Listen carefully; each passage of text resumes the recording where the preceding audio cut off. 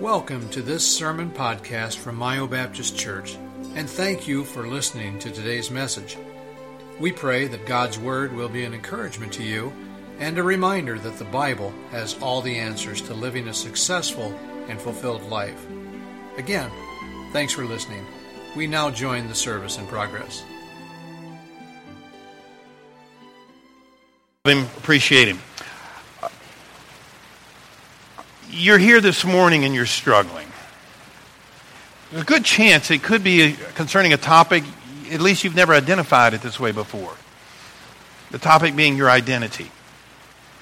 You're not the person that you want to be. People don't see you as you want to be seen. You feel like a failure. You feel like a loser. You're always striving to be better, to do good, basically to impress people. You're trying to be what you imagine people want you to be. Or maybe you're past that and you're self-identifying. I'm not trying to impress anybody. This is who I am. Take it or leave it. Well, yeah, you're still trying to impress people. You're just going about it with a different mindset. Either way, it can be very frustrating to the point of being depressing. As I stand before you this morning, I believe this with all my heart, that God has me standing here to go to bat for you this morning. Remember, I am your friend, and God loves you. And I may step on your toes. I don't know how it's going to play out. But understand, God has me here going to bat for you this morning. For you to be different, you're going to have to change. You're going to have to acknowledge when the Lord points out in a message a problem. You got to acknowledge. You can't defend it. You can't excuse it. You got to acknowledge, yeah, that's a problem. And then you got to be willing to do something about it. Otherwise, don't complain. Don't feel sorry for yourself. You're being given a chance this morning through the power of God's Word, to grow. And you can't, if you're not changing, you can't grow. Growth is change. I got a lot to share with you this morning. Let me get into it. The title of the message this morning is Who Am I? Talking about identity there. The subtitle is The Role of Rebuke. Let's see. Oh, this is on. Okay. The role of rebuke. We'll talk more about rebuke towards the end of the message. We're going to start in 2 Corinthians chapter 5, verse number 17, when we talk about identity. It says, "Therefore, if any man be in Christ, he is a new creature." When you get saved, you are a different person. Guess what? You have a new identity. Old things, your old identity, who you saw yourself as, who you wanted to be, and how you wanted others to see you. And we all grapple with that. There's not a person in this room who doesn't grapple with that. That old identity, old things are passed away. Behold, all things are become new. This verse clearly states that when you believe, you become a new creature. You have a new identity. Old things, your old identity, are passed away. This acknowledges that you experience an identity change when you get saved. However, as most of you know, that change can be difficult. Once you get saved, there can still be a lingering battle ongoing in your soul between that old man and that new man, or that old identity and that new identity. So I want to be clear what we're talking about this morning. So on the screen behind me, it'll say, the purpose of this message is to acknowledge the conflict that is likely to occur between your old identity and your new gospel identity, and to acknowledge an important means that the Lord uses to encourage you in your new gospel identity. The Bible acknowledges that once you get saved, you're given this new identity. You're a new creature in Christ. But then it talks about, after you're saved, putting off the old man. You still have to work at it, because that old identity wants to linger on. And the clash of those two identities can be very frustrating. I mean, it can be discouraging. You can feel like throwing in the towel. Well, when we talk about identity, what do we mean? Your identity is simply how you see yourself, and you do have an opinion of yourself. Some of you may have a too high opinion of yourself. Some of you may have a too low opinion of yourself. But every one of you has an opinion of yourself. It's how you see yourself. It's at the core of how you perceive yourself and how you want others to perceive you. Your identity basically is two components: how you see yourself and how you want others to see you.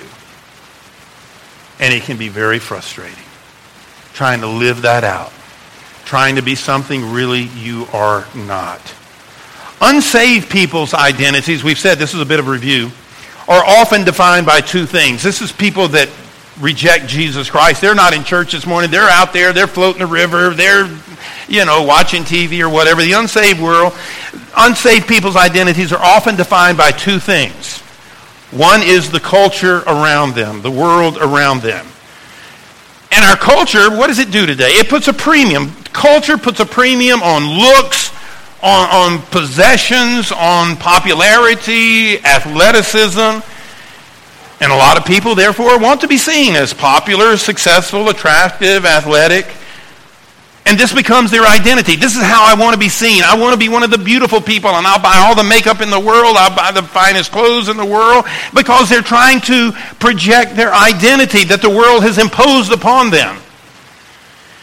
And their life is centered on establishing and maintaining an identity that is defined by culture. Now, you can pursue that if you want to, and probably most of us in this room have tried that at one time or another. Do you know how frustrating that can be? How unfulfilling that can be? It's like when you're a kid and you were told that there's a pot of gold at the end of the rainbow. And when you see the rainbow as a kid, you're trying to find that end. And it's not there. Just totally frustrating. So it is with our identity when we look to the movie stars, we look to the fashion industry, we look to athletes, entertainers. They determine what's cool, and we try to be that. We're trying to establish that identity. That's when the culture imposes an identity on you. Totally frustrating. Because you want other people to acknowledge that in you, and when they don't, you feel like a loser, you feel like a failure. In all too many cases, you're trying to be something you were never intended to be. Well, people in recent years have gotten frustrated with that, so they're independent. I'm my own man. I'm my own woman. Nobody's going to tell me how to live, not even Hollywood. I am going to self-identify. That's the other way lost people deal with their identity. So people today self-identify sexually as gay or transgender. They self-identify as powerful, assertive, dominant. Self-identify as I want people to see me as smart and intelligent. I want people to see me as gifted and talented. In some cases, and this is real popular today, I want people to see me as independent, free-thinking, my own person, avant-garde. And you work really, really hard. If you need to dye your hair purple, you dye your hair purple. If you need to put paper clips through your nose, and I don't mean to be making fun of somebody if you're dressed that way, but I mean, I can't be silent. You're struggling. You're struggling for an identity. That's what that is saying. And you work very hard. And those people so often are not happy. Because when you self-identify, it makes you very much self-centered and competitive and frustrated and angry when people don't see you the way you insist that they see you. So whether you are trying to maintain an identity that you think the world wants you to have, or whether you reject that and say, no, this is who I am, and you can like it or lump it, both of those are frustrating. Both of those are unfulfilling. They can't bring you joy or peace or happiness. That's unsaved people. And now you understand why so many of your relatives are angry or they're depressed, because they can't live up. And people aren't validating them the way they expect to be validated, and especially from you Christians. When they do the things they do and you say that's wrong, they get mad. Because that's their identity, and how dare you judge them. These are unhappy people. But thankfully, there is an identity that works. An identity that relieves you of all the pressure. It's a gospel identity. A gospel identity is conferred upon you when you trust Christ as your Savior. A gospel identity takes away all the pressure to try to find yourself, promote yourself, or defend yourself. When you accept who you are in Christ, that is a gospel identity that is freeing. It is liberating. A gospel identity is satisfying and reassuring in part because it answers the most important questions in your life. When you have a gospel identity, you have answers to questions. It tells you where you came from. You're a creation of God. Those people out there right now, the ones that are unsaved, they don't have a clue where they came from. I mean, they just take it for granted. Big bang, we just appeared. Well, how do you explain that? We don't know. That's got to be a little bit frustrating when you don't know where you came from. It's got to be a little bit comforting when you do know where you came from, a creator God that out of a heart of love created you for his honor and glory. It tells you why you're here. To enjoy him and to bring honor and glory to him. Ask your unsaved co-workers, ask your unsaved fellow students why they're here. I don't know. Party? How's that working for you? It gets old. But for those of you that are saved, you have that gospel identity. You know why you're here. You know where you're going. Lost people don't know where they're going. What happens when you die? I don't know. I guess that's the end of it. Do you know that for sure? No. Do you find that comforting? No. How are you dealing with all that uncertainty? Yeah, it's a little disconcerting, isn't it? Yeah, guess what? I know where I'm going. I have peace in my gospel identity. And it also tells you what is right and what is wrong. With that gospel identity, we have the instruction manual for life right here. Just like my manual in my car, if I need to know something about tires, I find tires. If I need to know something about the headlights, I find headlights. And here, when I need to know something about marriage, it's there. Parenting, it's there. Morality, it's all there. And with that gospel identity, you're freed from the pressure of finding yourself. You're freed from trying to impress and please others. You're free from the worry and concern of what others think about you. But there can be, even for people who are saved, a problem. And we're not going to sweep that problem under the rug. Once saved, and the gospel identity is conferred upon you, there can still be a problem and a struggle with the old identity. Scripture calls this the battle between the old man, the old identity, and the new man, the new identity. It's clearly expressed in Ephesians chapter 4, verse number 22. That's why it says that ye put off concerning the former conversation, the old man, the old identity, that's trying to impress everybody, that's trying to find its way, that's looking for answers, therefore is totally frustrated, which is corrupt according to the deceitful lust, and be renewed in the spirit of your mind, and that you put on the new man, the new identity, which after God is created in righteousness and true holiness.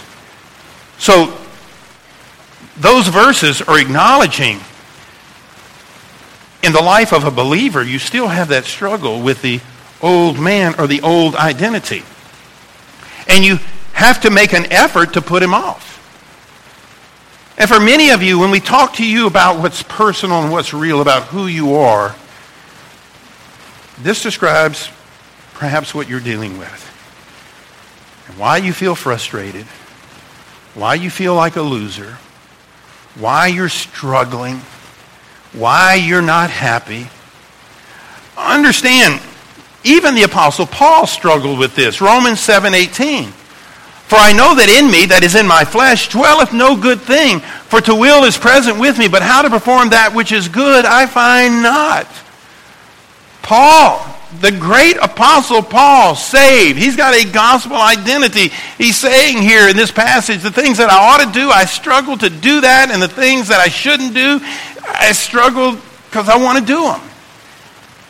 And that illustrates the conflict that occurs between the old man and the new man, or the old identity and the new identity. I don't think there's a better story in all of Scripture that describes that, and you might not have thought about it before, but Simon the sorcerer. Here's a man that, well, some theologians say that this man never got saved, and I just totally disagree with that, 100% disagree with it. So just get that out of the air right now in case you've thought that before. I would disagree. But here's a man that I do believe did get saved, and yet he struggled. I think you're going to relate to Simon. Let's read his entire story. Acts chapter 8, verse number 9, but there was a certain man called Simon, which before time in the same city used sorcery.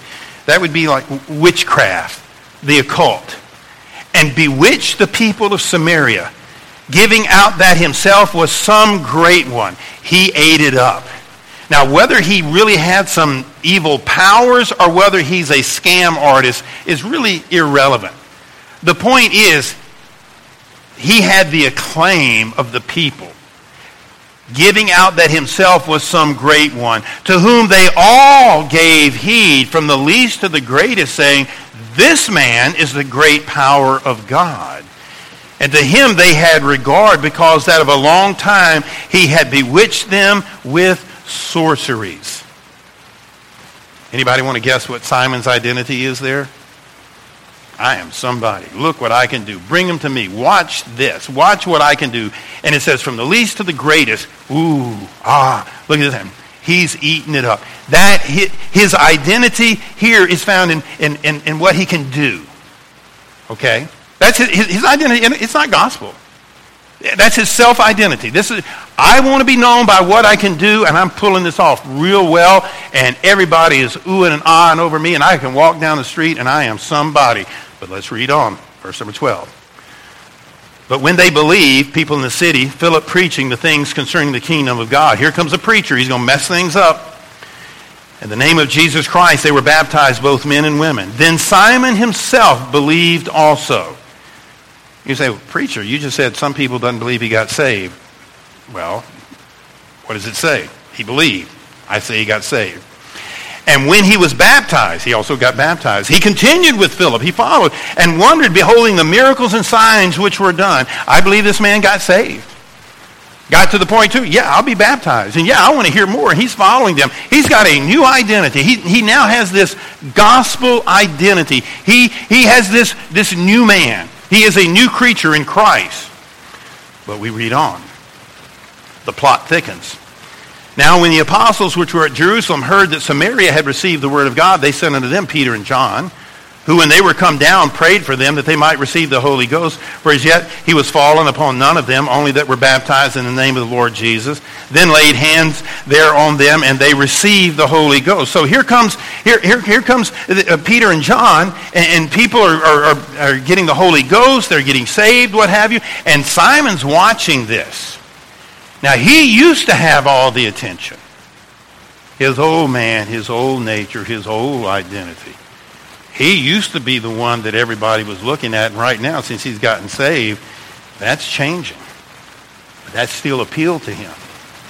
So when he sees the apostles doing really the miracles that they're doing, well, let's read in verse number 18. And when Simon saw that through laying on the hands of the on the apostles' hands the Holy Ghost was given, he offered them money, saying, give me also this power, that on whomsoever I lay hands, he may receive the Holy Ghost. My personal interpretation there is that old man was still in him. And he was missing the acclaim. And he was missing the attention and the fame that came with it. So he says, look, hey guys, I want what you got. Here, what do you want for it? $100, $200, $1,000? And look at the response. Verse 20. It's a rebuke. But Peter said unto him, thy money perish with thee, because thou hast thought that the gift of God may be purchased with money. You know, Ananias and Sapphira, earlier in this same book, they were struck down dead for what they did, and perhaps Peter is thinking here that he's going to be struck down dead. So he says, you know, your money perish with you. Thou hast neither part nor lot in this matter, for thy heart is not right in the sight of God. Repent, therefore, of this thy wickedness, and pray God, if perhaps the thought of thine heart may be forgiven thee. For I perceive that thou art in the gall of bitterness and in the bond of iniquity. He said, you're being like you used to be. There's nothing but iniquity and bitterness here. Peter knew his motives. I mean, he's acknowledging his motives. It's not, you know, you could think, well, maybe he wanted to do good. I think Peter would have acknowledged that. Hey, you know, Simon, yeah, you want to do good? Put your wallet up. Let me explain. No, I think he knew that he was offering money to do something based on his own identity, his own desire to have a claim and to have fame. And then in verse number 24, then answered Simon and said, pray ye to the Lord for me, that none of these things which ye have spoken come upon me. Can you relate to Simon? He gets saved, but some of the old ways are still appealing to him, and he's struggling to find his way. That certainly happens with a lot of new Christians. But even after the newness wears off, somewhere along the line in life, you could have been saved 10, 15, 30, 40 years. The old man in you can raise its head and desire that you go back to your old identity. Simon is struggling with his identity. Apparently, his old man still wanted attention and acclaim. That's in stark contrast to the humility and the modesty that is supposed to be evident in the new man. Simon was having a battle. And it had to be, until that battle was resolved, it had to be frustrating. Oh, I'm supposed to be a good Christian, but man, look at those guys. They're getting all the attention. Why can't I get all the attention? I think that's common to this day. So what are you supposed to do with that? You don't want to struggle with that all your life. Oh man, my old identity, my old man is pulling. I like the attention. I like being invited to the parties. I like the recognition from all the officials. I like the acclaim and the fame that comes with it. And as a Christian, I got to be humble and modest and meek. And Peter was on to me. He knew where I was headed with that. He's got that. What's the answer? Nobody wants to live that way. You want to have it settled. Here is who I am. That's when you have the peace. That's when you have the joy. You're not trying to impress anybody. You're not trying to fool yourself. So what's the answer? Let me propose this. Hope someone will have the courage and compassion to recognize your struggle and your potential error and rebuke you. And trust that you will respond with grateful humility. Nobody likes to be rebuked, but boy, do we need to be rebuked. Simon didn't know what a friend... He could have gotten angry at Peter. How dare you? Do you know who I was? Peter did the right thing. Peter couldn't have done a better thing for that man. Simon was blessed to have the rebuke of Peter. In his battle for identity, which is what he was dealing with, he needed the help from someone to urge him to deny self-identity or cultural identity and embrace his new gospel identity. When you are in an identity struggle, you need to listen to the rebuke and be grateful for the person issuing the rebuke. We don't like rebuke, but it's very much a Bible principle. It serves a very good purpose. Rebuke is the appropriate answer for someone who is determined to present an identity that they shouldn't. That's why when your kids are rebelling, they get angry at you because you're not recognizing who they want to be and how they want to be that, but they need your rebuke. It's a Bible principle. It's kind of maybe a last-ditch effort. You've tried reasoning, you've tried praying for them, but they're insistent. They better hope that they have a mom, dad, a pastor, or a friend that is willing to stand up to them and tell them the truth. Telling it in love, but not pulling any punches. It's a clear Bible principle. Jesus said in Revelation 3:19, as many as I love, I rebuke and chasten. Rebuke isn't a bad thing. When you're headed over a cliff, somebody needs to rebuke you. 2 Timothy 4:2, Paul tells Timothy, preach the word, be instant in season, out of season, reprove, rebuke. That's a message to preachers. You see somebody, you see a group, you see a family headed in the wrong direction. They've not responded. Well, now it's time for a rebuke. Proverbs 27:5. Open rebuke is better than secret love. Oh, I'm not going to say anything. My heart's broken, but I'm not going to say anything. What is rebuke? Rebuke is the expression of sharp disapproval or criticism of someone because of their behavior or actions. It's a reprimand. This quote, nothing can be more cruel than the tenderness that consigns another to his sin. The tenderness that consigns another to his sin. Nothing can be more compassionate than the severe rebuke that calls a brother back from the path of sin. People will come into an old-fashioned, is this not working? We switched you over to Paul. All right, we're good. People have a hard time with rebuke. People come to this church, we're a Bible preaching church. Okay? And even without me knowing the visitor or what their issues are, people will say, I'm never going back there. Why? Because they were rebuked from God's word. It's not the path you want to take. If it's God's word that rebukes you, you better pay attention. You better listen. It is in your best interest to listen. What is the purpose of rebuke? Titus 1:13. This witness is true. Wherefore, rebuke them shortly, that they may be sound in the faith. When someone is straying, you rebuke them. You point out the error of their ways. You do it lovingly, but you do it without compromise, without pulling any punches. That is exactly what Simon needed. He needed someone to tell him the truth. This quote, a rebuke is designed to develop spiritual insight, character, or capability.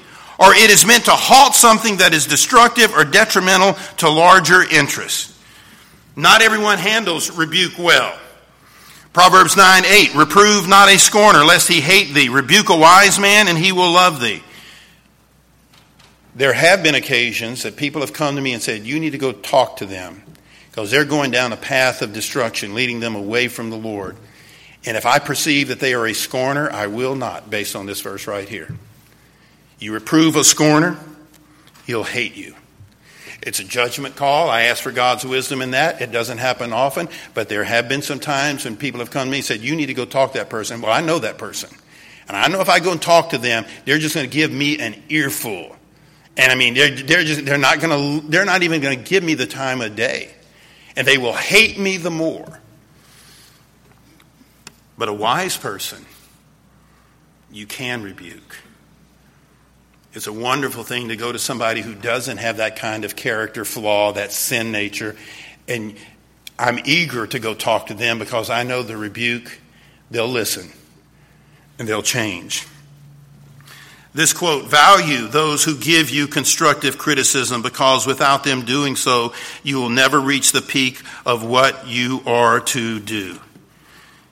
Peter told him what was wrong, and Peter told him how to fix it. He told him, you're in bitterness, you're in sin, and you need to repent. A good rebuke is issue specific.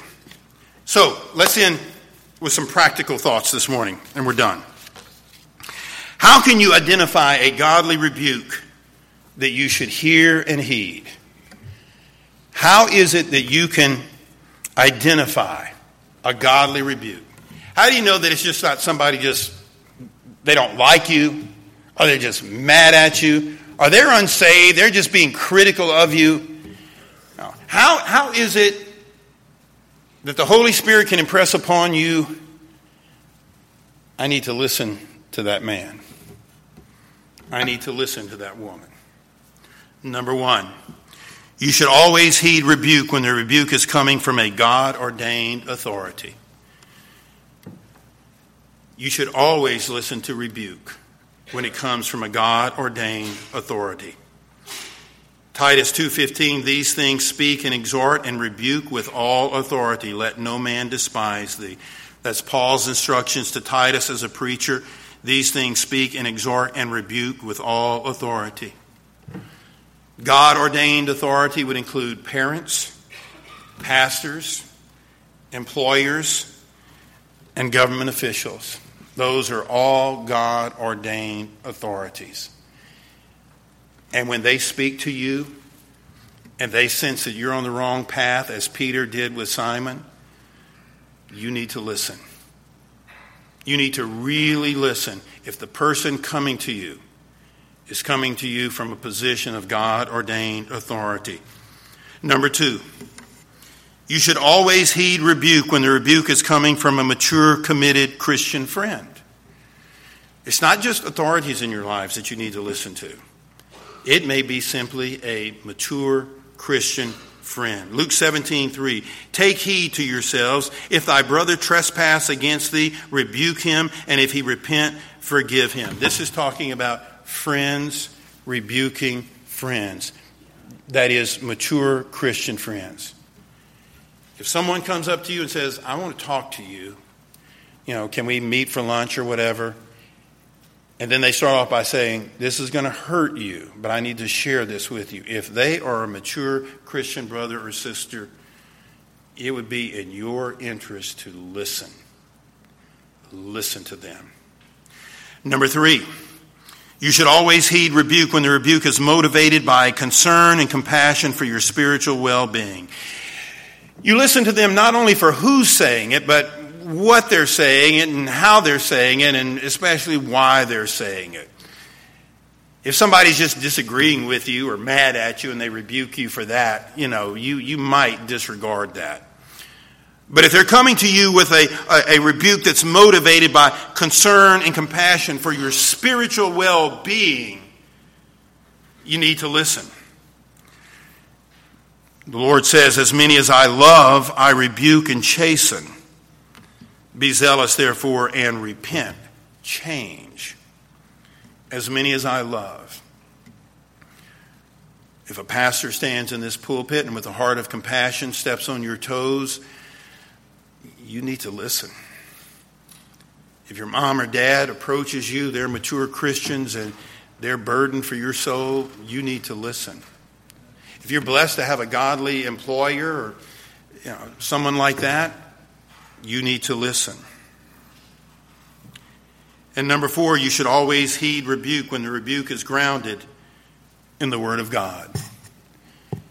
If they're coming to you and they're stepping on your toes and they're challenging you and they've got Scripture to back it up, you'd be an absolute fool not to listen.